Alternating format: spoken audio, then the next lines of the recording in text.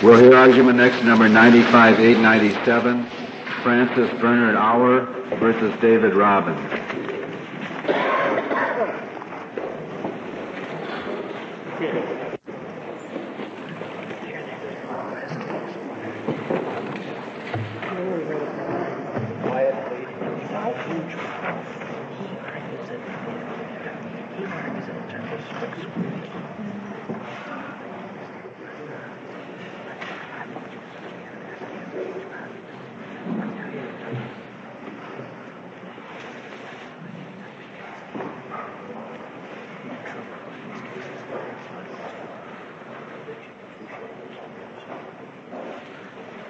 Mr. Leibig, you may proceed whenever you're ready.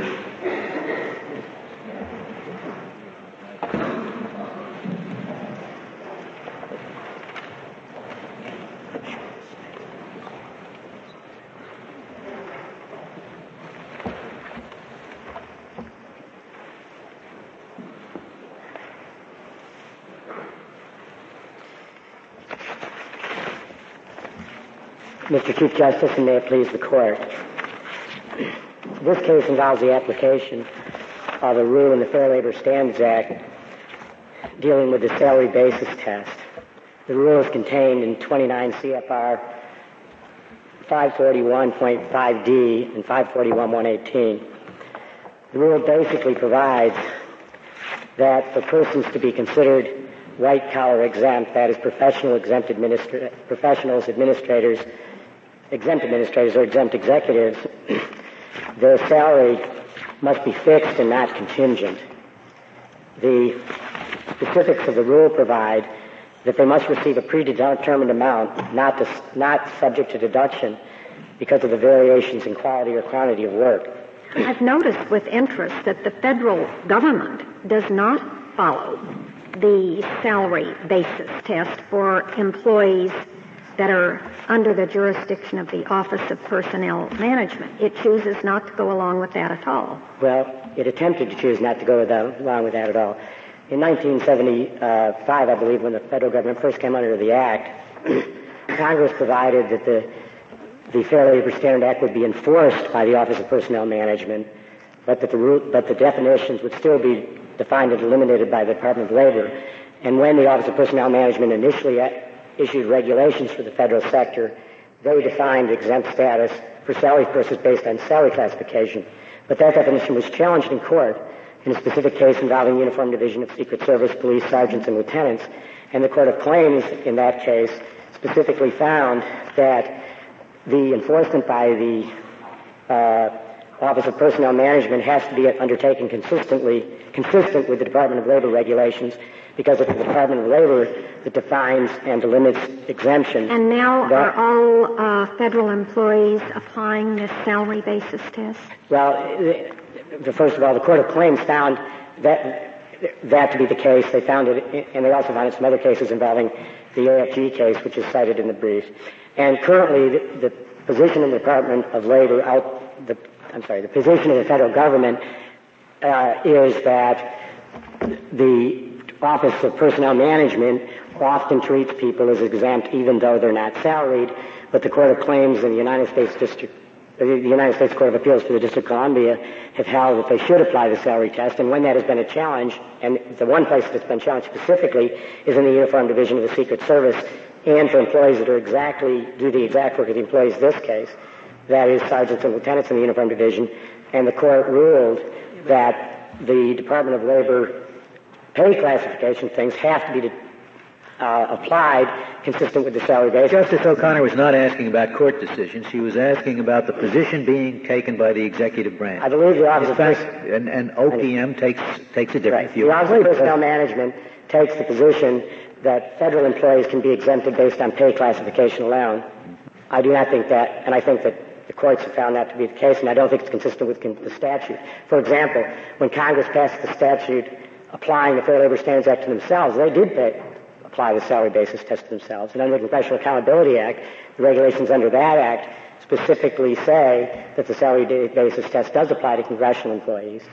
And it specifically includes the regulation, including there was some discussion in the comments on the regulation of whether 541.5D which is a special rule limiting part of it, I'll talk about in a minute, how that should be dealt with by the Congressional Accountability Office. And after considering the comments, they included the regulations and specifically made reference to the applicability of the salary basis test to congressional employees. So, and in addition to that, in the record, there's a history of the Department of Labor's current consideration of the regulations. And as part of that history, the director of the OMB has had a series of reports and considerations with the Department of Labor about this problem and how to deal with it in the future. So the answer is the Office of Personnel Management, just like a lot of employers in a lot of places, claim that they can exempt people based on classifications alone. But when the federal government and when the Congress have looked at it, they've said they have to Well, they also have a regulation saying the federal government can dismiss or suspend employees for 14 days or less. Right. By way of discipline. They have a regulation. Yes, that's true. They do. And the question that raises the question of whether that would make all federal employees subject to that rule, which doesn't cover all federal employees, but I think it covers all federal employees in the classified service, non-exempt. And I think that is part of the struggle the Department of Labor has had, and that is why the Department of Labor has had the practical rule to the long-standing salary basis test, and I think I can explain how the practical rule, I think, works. But if you look at, and we attach the Department of Labor briefs going back from 1981 and their positions, there has been some development in how you deal with the problem where there's a rule on the books that seems counterintuitive. How can an employer apply that rule?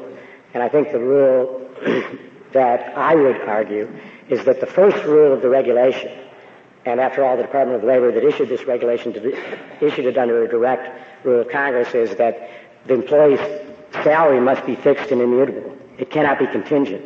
An exempt employee cannot have contingent income. And that, however, that is the test. And then, however, there can be a situation where there are rules on the books, where people have a rule that says you can be subject to discipline for 14 days, which would be longer than a work period, so that would be okay. But if under that rule they discipline somebody for 1 day, which, by the way, the statute, the federal regulation doesn't say they would do, but if they did do it, that would raise a question of whether the people were practically subject to deductions for less than a full work period. And I think in that case you'd have to prove, if all you had was a rule and the employer claimed that the people were exempt and that they were not doing deductions, I think the burden's on the employer to come forward with some evidence. They at least have to assert that we wouldn't exempt, we would not punish anybody for less than a pay period, which the federal government could do in a given case. Of course, here, you're asserting, I guess, that because of one instance involving one sergeant, that all the other people who have never been disciplined fall under some non-exempt status. I am just on the basis of some possibly broader state rule applicable, or a county rule, or police department rule. I'm asserting that all sergeants and lieutenants in the St. Louis Police Department, whose pay is contingent and who all the witnesses, including the chief of police, including everyone who testified, no one ever testified that any sergeant or lieutenant's pay was not subject to discipline. No one not only didn't testify, but no one even ever asserted that. I did not rely on Mr. Gussie. It isn't because Mr. Gussie received 1-2-day suspension that transferred all of the employees from having contingent pay to non-contingent. Well, it's what it looks like, because it didn't happen to anybody else in the numerous plaintiffs here, did it? I'm sorry, it did. There is evidence in the record that it did happen to other sergeants, in fact, it did happen to other sergeants. What's not in the record is an example of a specific sergeant who testified that he was suspended, but the reason for that is, if you look at the whole record, the case was bifurcated and it was tried on the basis of representative witnesses. For example, there was only one witness that testified that he was a homicide detective. Well, and yet all the homicide detectives. The Eighth Circuit, as I read its opinion, said that a one-time suspension without pay for violating the city's residence requirement doesn't mean that the whole thing is over. Right. Do you disagree with that ruling? I agree that a one-time suspension, standing in isolation, if the employer took the position that the pay was guaranteed and that was a mistake, it was inadvertent, that it wouldn't automatically mean. So one-time suspension in one case all by itself would not settle the case. And one reason for that is the burden's on the employer in the first instance to establish the employees are guaranteed a predetermined amount of pay. One instance of somebody losing a guaranteed amount of pay would certainly raise a lot of suspicion, but if the employer were in some case, in a given case, for instance, to claim that was a mistake, it wasn't under the rules, that'd be different. But in our case, the chief of police, the 30B6 designees of the employer for exempt status and for application of the regulations, and everyone else testified that, in fact, all sergeants were subject to being disciplined. And there is repeated evidence in the record which what evidence in the record of actual discipline other than this one sergeant? At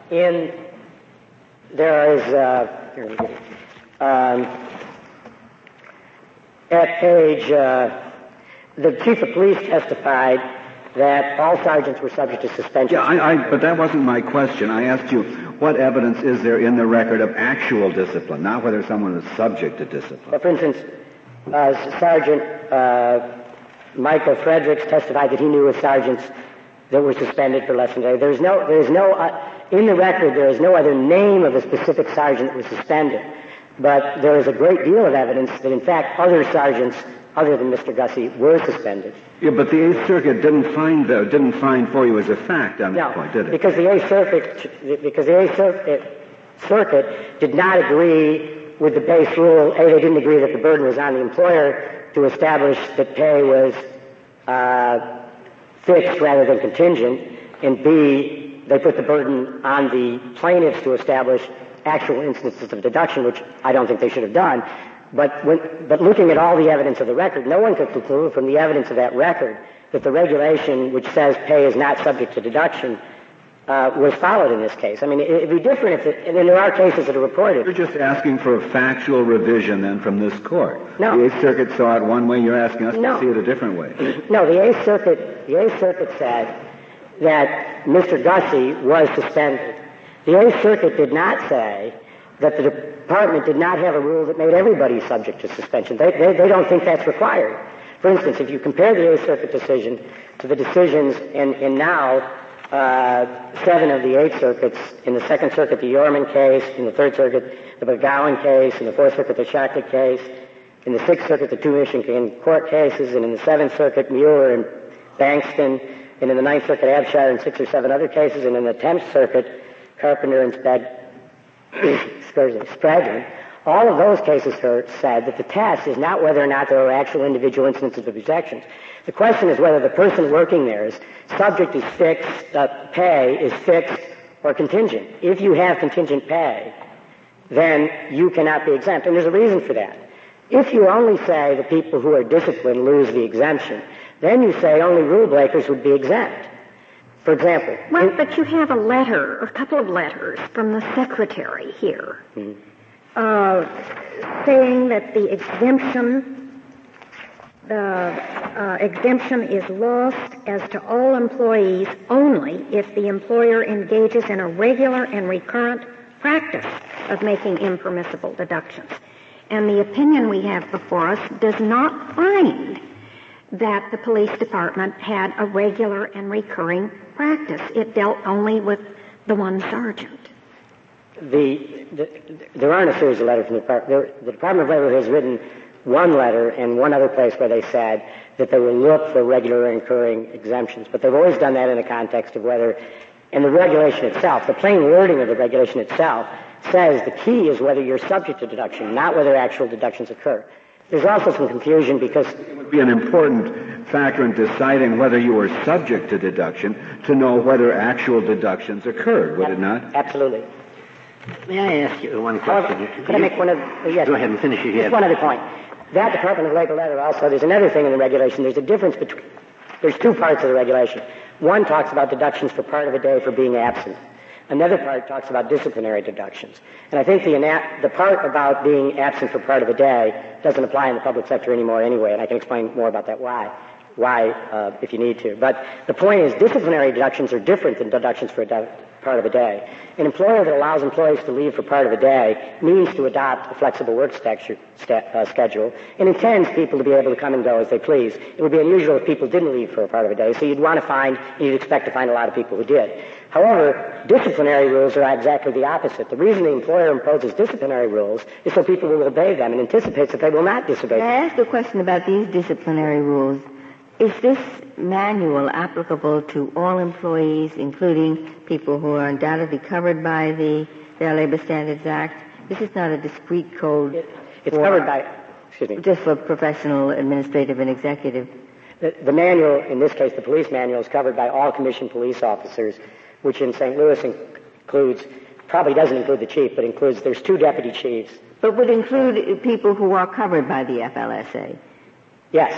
Regular right. line officers. Now, why couldn't somebody look at this code and say, gee, it's got a range of sanctions, from reprimand to dismissal, and we'll assume that a law-abiding employer is going to apply to the people who are subject to the Act, the sanctions, the full range of sanctions, but to the people who are exempt, only those sanctions that would fit with exempt status. Hypothetically, you could have this manual in some police department where you ask the people in charge of discipline, do you apply this manual to sergeants and lieutenants? And they could say, no, we don't. But in the facts of this case, the chief of police, the person in charge of discipline, the person in charge of record keeping, and the 30B6 B6 designee in terms of exemptions all testified that sergeants and lieutenants were subject to the manual. And those yes, but may I ask the question? So it's not the manual alone. It's the manual plus. But one could say, yes, the manual, but only those sanctions in it that are compatible with exempt status. No, but they testified that they were subject to 2-day suspensions, and suspensions rest of the day under the manual. The chief testified to that, the 30B6. An employer could have that manual. What is the testimony in this record that says people who are in this category, in fact, got such sanctions, that there was a pattern and practice of applying the sanctions that would ordinarily be disqualifying? The last part of your question, there's evidence, the evidence in the record that any police sergeant or lieutenant in this St. Louis Police Department who violates a rule that provides for, has one of the potential penalties of the suspension of, say, 2 days, is subject to them. The chief testified to that at Joint Appendix page 60 and Joint Appendix page 62. When he was asked did he recall any specific person, this is at page 62, who had ever been disciplined, he said he didn't remember any name, but yes, there would be people that had done that. Ms. Cordelou, who was the record keeper that keeps track of exemptions, testified in the Joint Appendix from page 49 through 57 that people were not subject for exiting themselves for part of a day under a flexible workweek rule, but if they broke the rules, they were subject to being suspended for a day or two. And she specifically said that they could be disciplined and that they could lose pay for a day or two. Larry Patterson. But where... If they broke the rules, they would be, and they said that. And where is this testimony?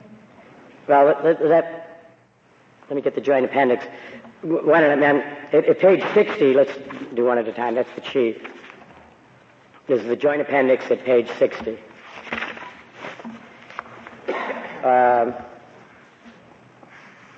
And which is the testimony from there? This is the testimony of the chief of police at the time, Robert Sheets. And at the top of the page, the first he was asked, as a result of charges, could they be docked pay? I mean, that's the question right before that.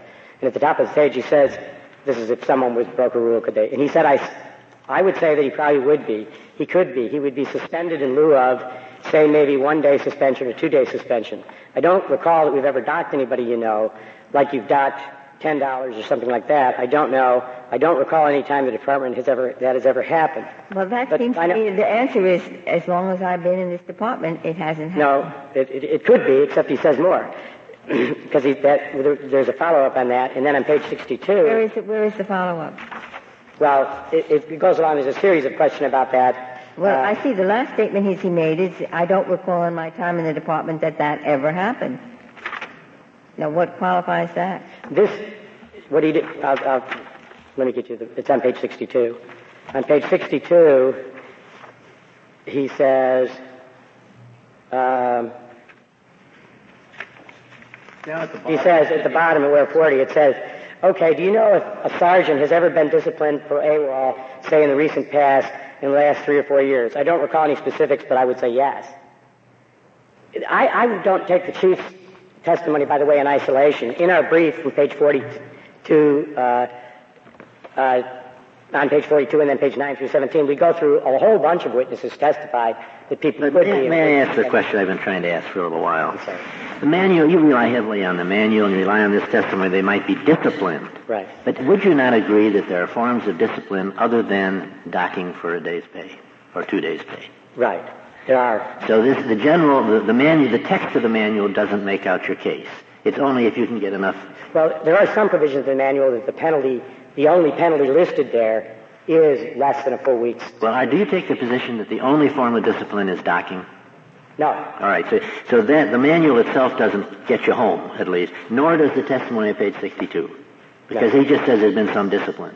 And I think that we must assume that there are possibly forms of discipline other than docking. There are, and there's a chart in the manual that says when it's docking and when it's not docking. And in some of the penalties, the only penalty, for instance, in a second preventable accident, the only penalty is a 1 or 2 day suspension. And by the way, it's not just Chief. The Chief's not the only one that testified. All of the designees testified that people were suspension and their pay were subject to being suspended.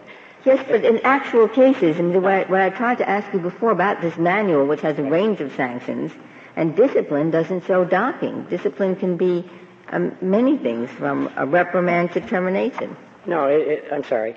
It shows the manual, page, in the manual from page 43A, this is in the appendix to the petition, and from page 43A through 49A, there are charts that have a list of all the violations, and then it has a list of all the penalties, and it says what the penalty is for a first offense and a second offense.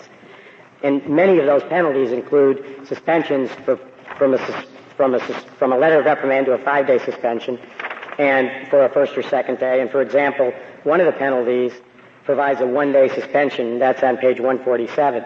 And so it's clear that the sergeants are subject to being suspended for periods of less than a full week. I don't see even on that reasoning that it's clear, because I come back to a question that's been asked before. Yeah. In the absence of evidence to the contrary, why shouldn't we assume that an employer who knows that he cannot apply a particular disciplinary form consistent with the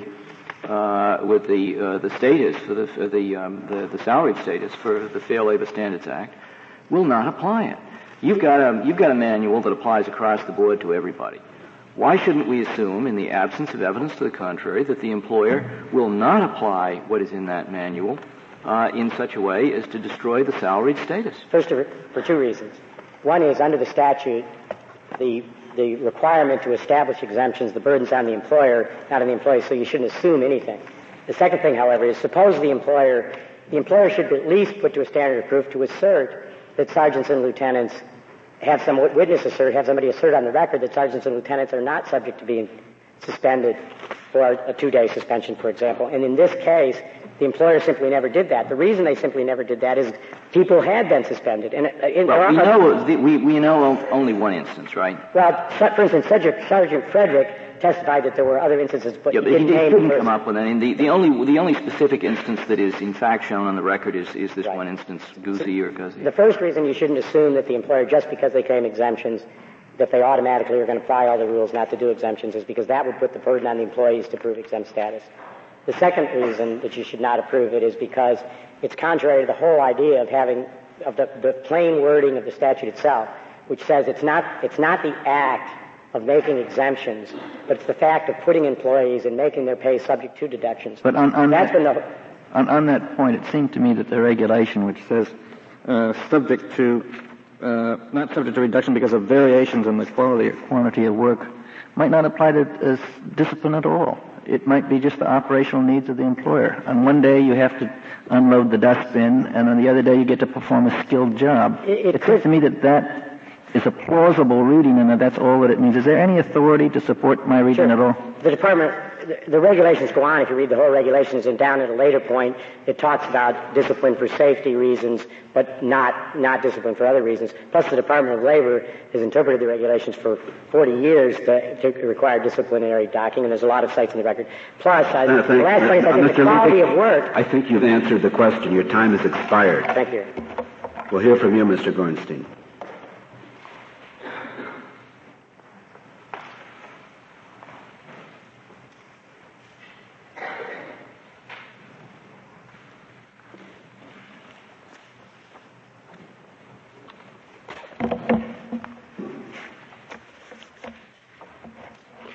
Mr. Chief Justice, and may it please the Court, our position is that the existence of the respondent's police manual cannot by itself show that petitioners as a class are subject to disciplinary deductions of less than 1 week's pay within the meaning of the Secretary's salary basis test. And we reach that conclusion for 3 reasons.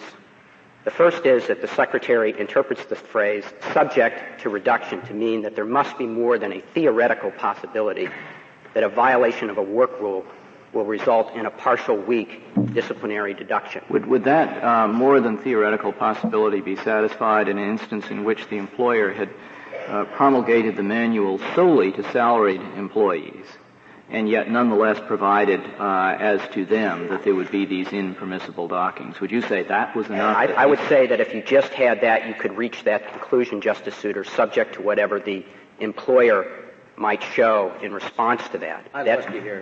If you just had that, you could reach what conclusion? If if the only possible sanctions are, if I took the question. Only possible sanctions and the only possible class are the salaried class. It's a book for sergeants, and the only possible sanctions are partial week disciplinary sanctions.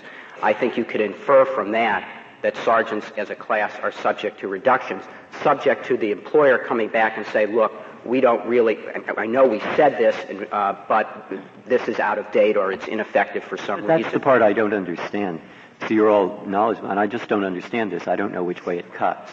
But there's a statute here, and the statute uses the words executive, professional, or administrative employees, and it says they're not subject to overtime.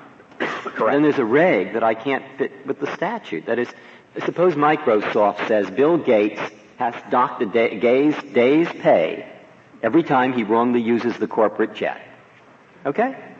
Does that make Bill Gates an hourly employee subject to overtime? It does for purposes of the regulation, Justice. Well, if it does, how do you reconcile that with the statute? Because I would think there's no one in history who's less an hourly worker than Bill Gates. And I doubt very much. So if you have a reg, that's right, and make him an hourly worker, that seems to me to be a problem.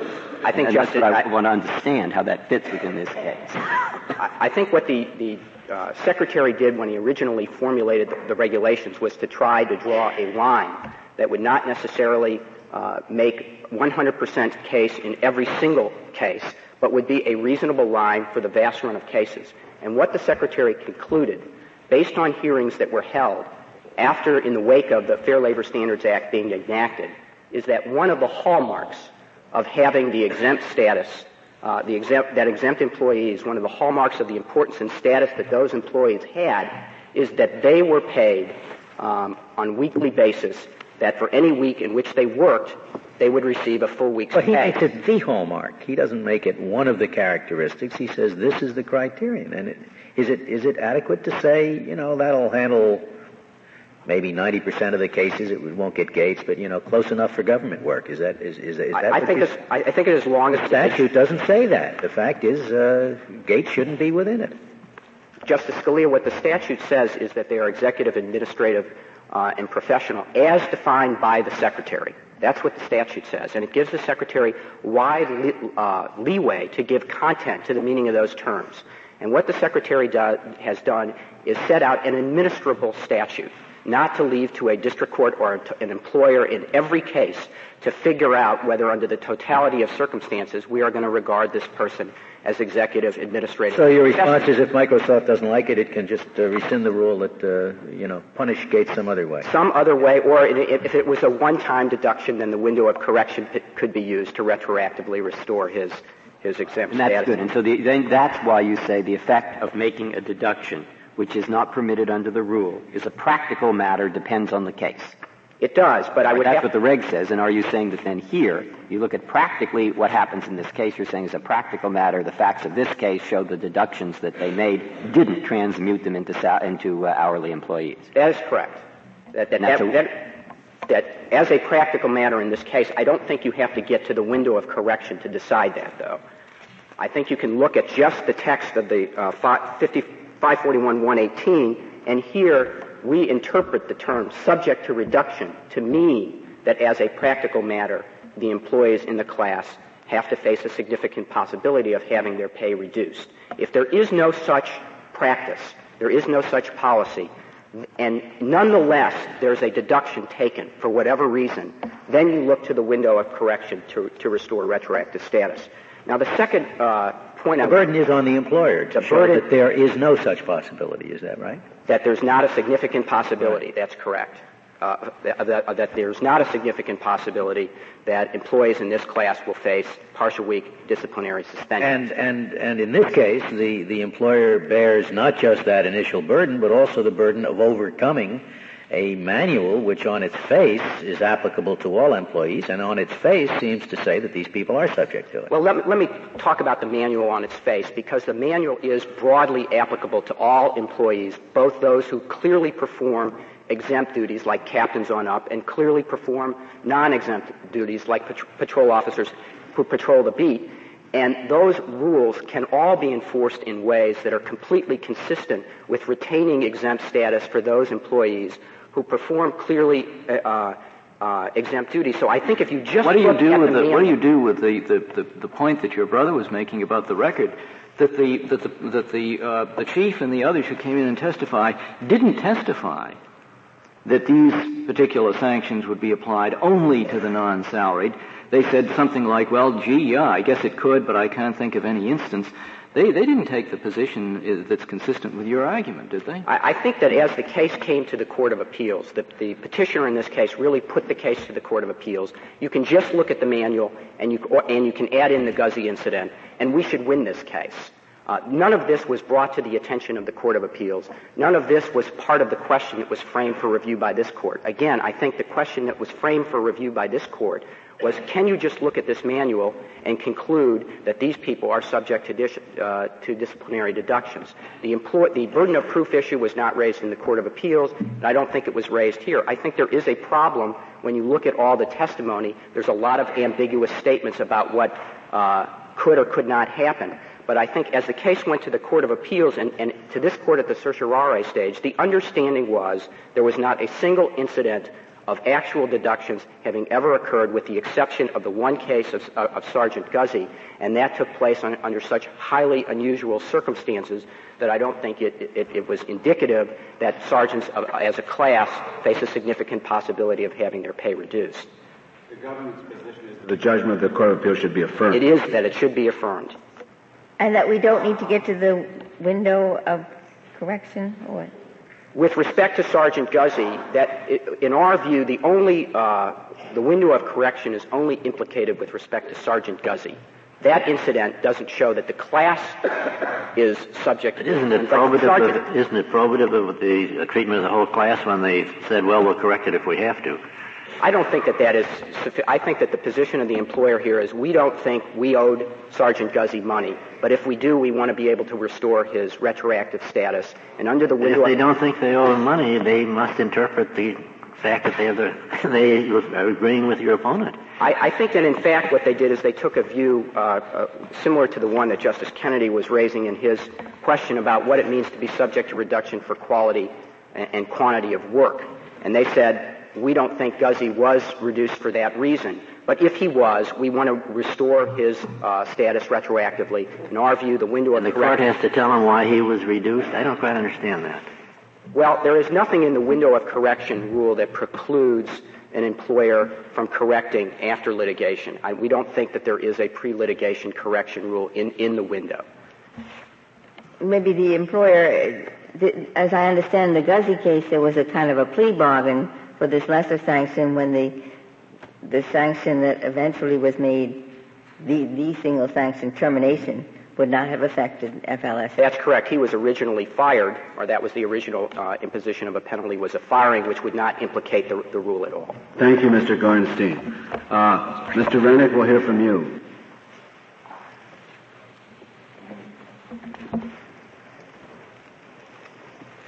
Mr. Chief Justice, and may it please the Court, let me address this, at least partially, this question about the Chief of Police's testimony. First of all, I think it's important for the Court to understand that the Chief of Police does not impose discipline.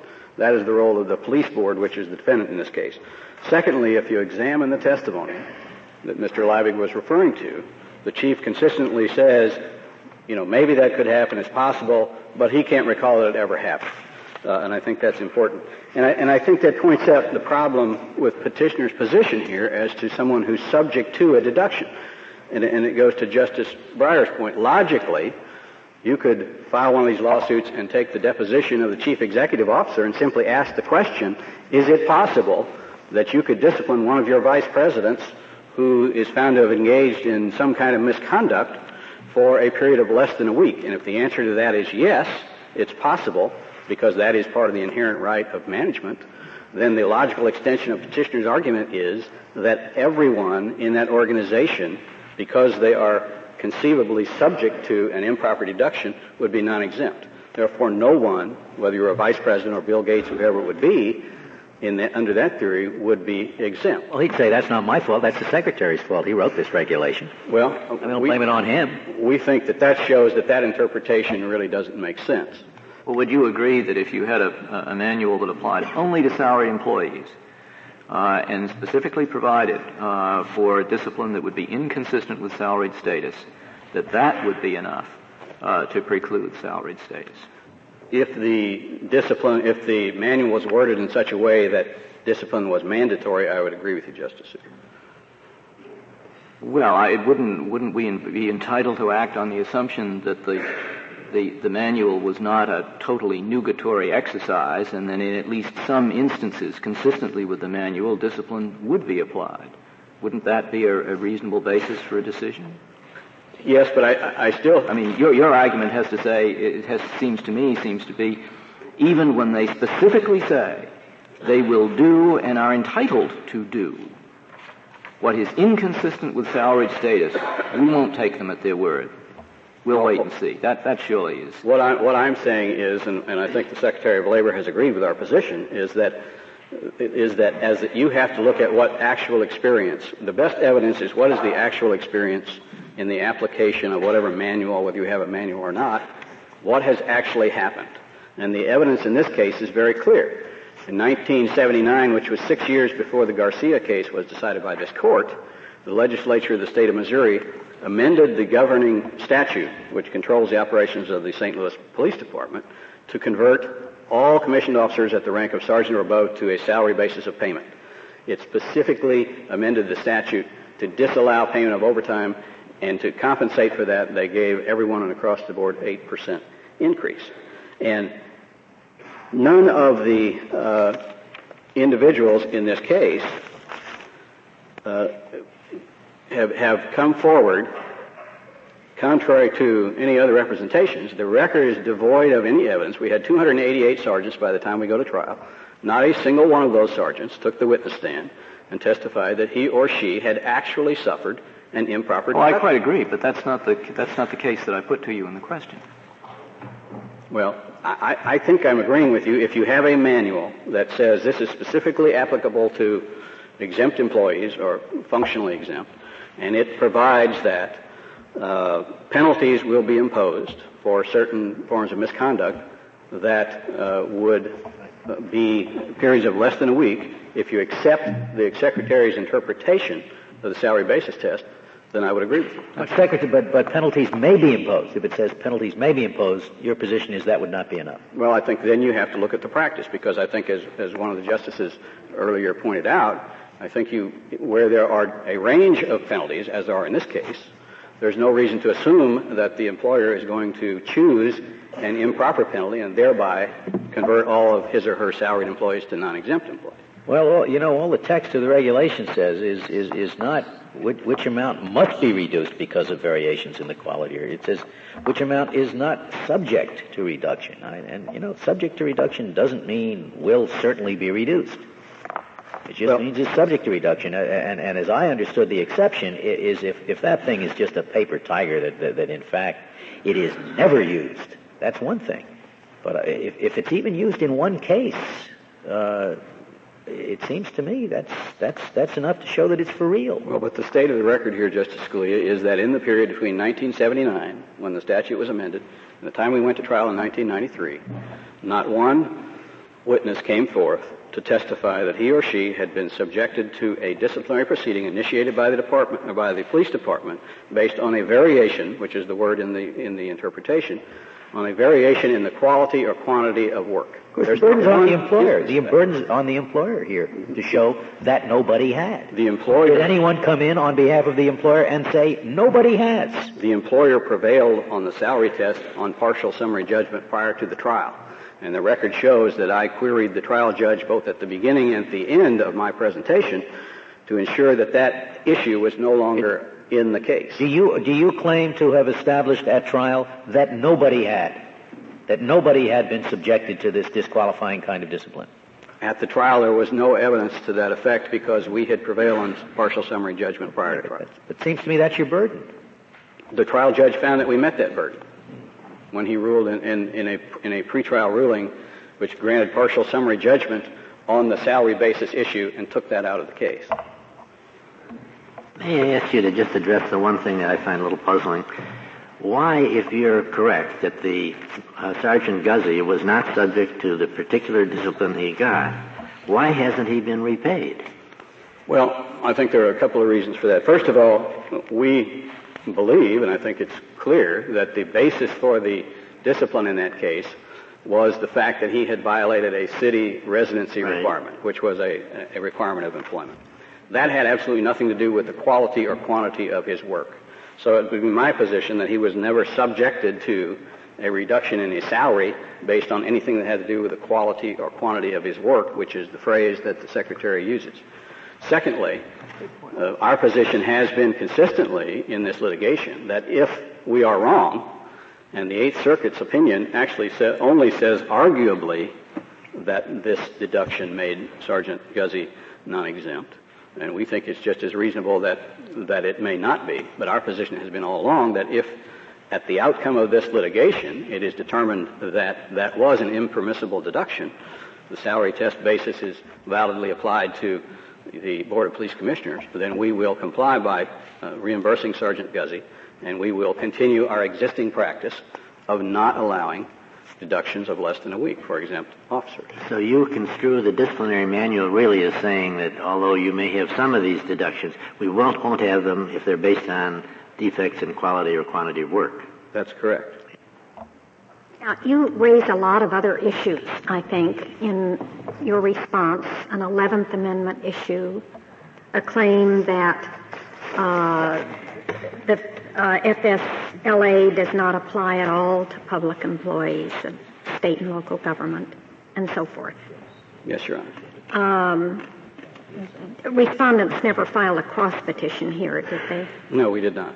And the court below assumed without deciding that the Fair Labor Standards Act applied to the public employees That's here. Correct. And you went forward under that assumption. Well, the first question presented in the petition for the writ of certiorari, as I recall, is does the salary basis test validly apply to public employees? And we would say on the facts of this case that this demonstrates that taking this disciplinary deduction rule and trying to apply it to a law enforcement agency is arbitrary and we really didn't grant, as I see it, on a question of applicability of the Federal Fair Labor Standards Act. There was no request made by you in any event by a cross petition that we reconsider Garcia. I agree with you, Justice. Some amici have made that point, but you did not That's raise correct, that. Justice. And I assume that the respondents waived the 11th Amendment immunity below. I don't believe that we did. We don't believe that we have ever waived that. They pointed out that we consented to the judgment, but I believe our 11th Amendment argument is based on this Court's decision in Seminole Tribe versus Florida, which only came out, I believe, March of this year.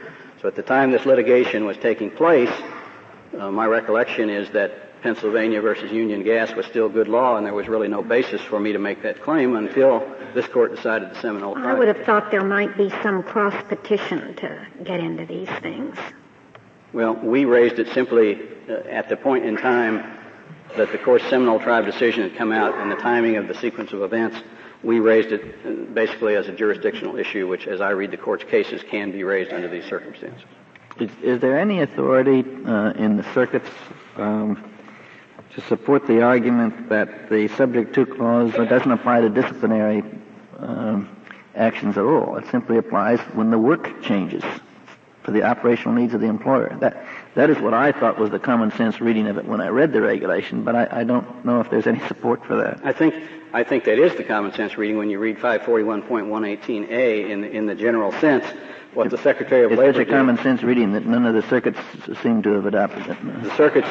The circuits have all picked up the point of what we're dealing with here, that a disciplinary suspension fits under 541.118A5, which says penalties. It's actually worded in the affirmative that an employer may impose penalties for violations of major safety rules. That has since been interpreted to mean a penalty can be a suspension without pay, and courts have then read and said the converse of that then is that you can't impose a penalty for something that's not a violation of a major safety rule, and I think that's how we get where we are here. Has the agency ever expressly rejected the interpretation I suggest? Not to my knowledge, although it is a matter of record at pages 43 through 46 of the Joint Appendix that the Secretary of Labor went on record this May and indicated that there was still confusion among litigants, particularly in the public sector, as to what all this means, and it appears that the Secretary intends to undertake some kind of a rulemaking procedure to review this disciplinary aspect of the salary test. That has never been done to date. Any number of the specific rulings, the letters that the Secretary has given, seems to be inconsistent with the reading I suggest. Or is that correct? I can't cite you to one, Justice Kennedy, at this point. In any event, your main argument, as I understand it, is you accepting the government's current interpretation of the regulation that you properly prevailed in the Eighth Circuit. But didn't you made one of your broader attacks was on the government's position as irrational in distinguishing between suspension for a full week versus a couple of days? That's correct. We believe that, particularly on the facts of this case where you're dealing with a law enforcement agency, where you have a recognized exception that, and again, you have to go back to the premise that all of these sections of the salary basis test are based on studies that were conducted in the 1940s and 50s when public employers were not subject to the law. And that's part of the problem, is now trying to take what seemed to make sense back in the 1940s and 50s and when these studies were done, and then there was never any contemplation that the law would apply to public employers. But if we were to get into that, we would be going considerably beyond where the Eighth Circuit was in this case. That would be true, yes. But we believe that, as I said on the facts of this case, this demonstrates that, and the Secretary has specifically recognized, that you don't treat law enforcement agencies the same as even other public employees, let alone private employees. There are differences in the standards for hours worked. There are differences in the fact that they get compensatory time. And our point here is that this disciplinary deduction prohibition doesn't make sense when you try to fit it into this kind of a situation. This is as the trial judge found, this is a quasi-military organization. It would be my position where the sole or primary function of the St. Louis Police Department is to ensure the public safety, that by limiting our ability to impose discipline on the members of that police department, that the Secretary of Labor, in application, that application is improper, it's arbitrary, it's capricious, and should be invalid. That might be your dispute with the Secretary of Labor, but doesn't this case, your victory in this case, doesn't turn on... It doesn't depend on that. Our position is that if you assume that the regulations and the Secretary's interpretations are entirely valid in their application to the St. Louis Police Board, that the actions in this case demonstrate, first of all, we tried the case, we had 21 different categories of sergeants, all of whom were found to perform exempt functions as either executive or administrative employees. They were functionally exempt, and they've come to this court and claimed that solely because they were subject to a disciplinary action which might possibly include a suspension of less than a week, for that sole reason, without demonstrating that it ever actually happened, that they are thus non-exempt. And why does the distinction between suspension for less than a week and suspension for a week make sense for non-government employees or non-police employees? Why does it make sense? Yes. I don't know that it does. That has been in the Secretary's interpretation, 541.118A, I think, since 1954. What's the theory of it? Why does the Secretary for a whole week not? It's just included a proviso that says in a week in which an employee performs no work at all, that the employer is under no obligation to pay the salary. There are some distinctions as to when you have to pay the full salary. The Secretary's interpretation is that generally if you perform any work at all within a week, if you're a salaried employee, you shouldn't look at the number of hours. It shouldn't matter. You're entitled to your full salary. Then they draw the distinction and say in a week in which no work is performed, that the employer need not pay the salary. Yeah, but they also, the docking rule also applies. That docking for a whole week is okay. Docking for a whole week is okay, according to the Secretary of Labor. Don't understand that. Well, we think that's even more so demonstrated by the fact that in 1992, the Secretary of Labor amended the regulation 541.5D that applies to public employees so that the salary basis test, if you read it, doesn't even mean what it says for public employees, because the salary basis test says you're supposed to receive a predetermined amount of compensation every pay period that is not subject to reduction based on quality or quantity of work.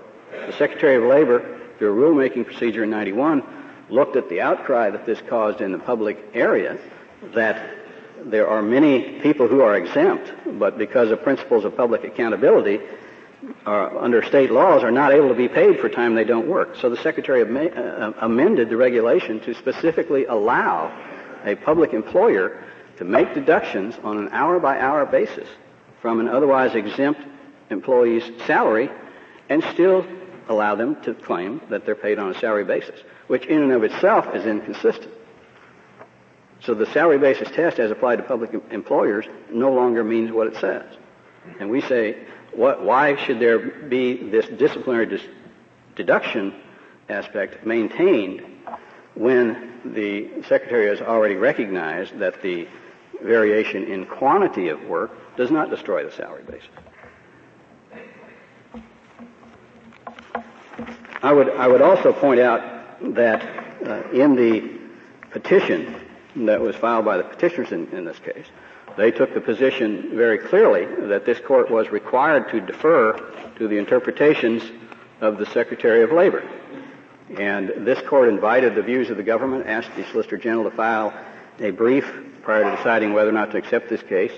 In that case, the Secretary of Labor's views were specifically expressed, and it was described in that brief as for the very specific purpose of clarifying what the Secretary's position was on these interpretations.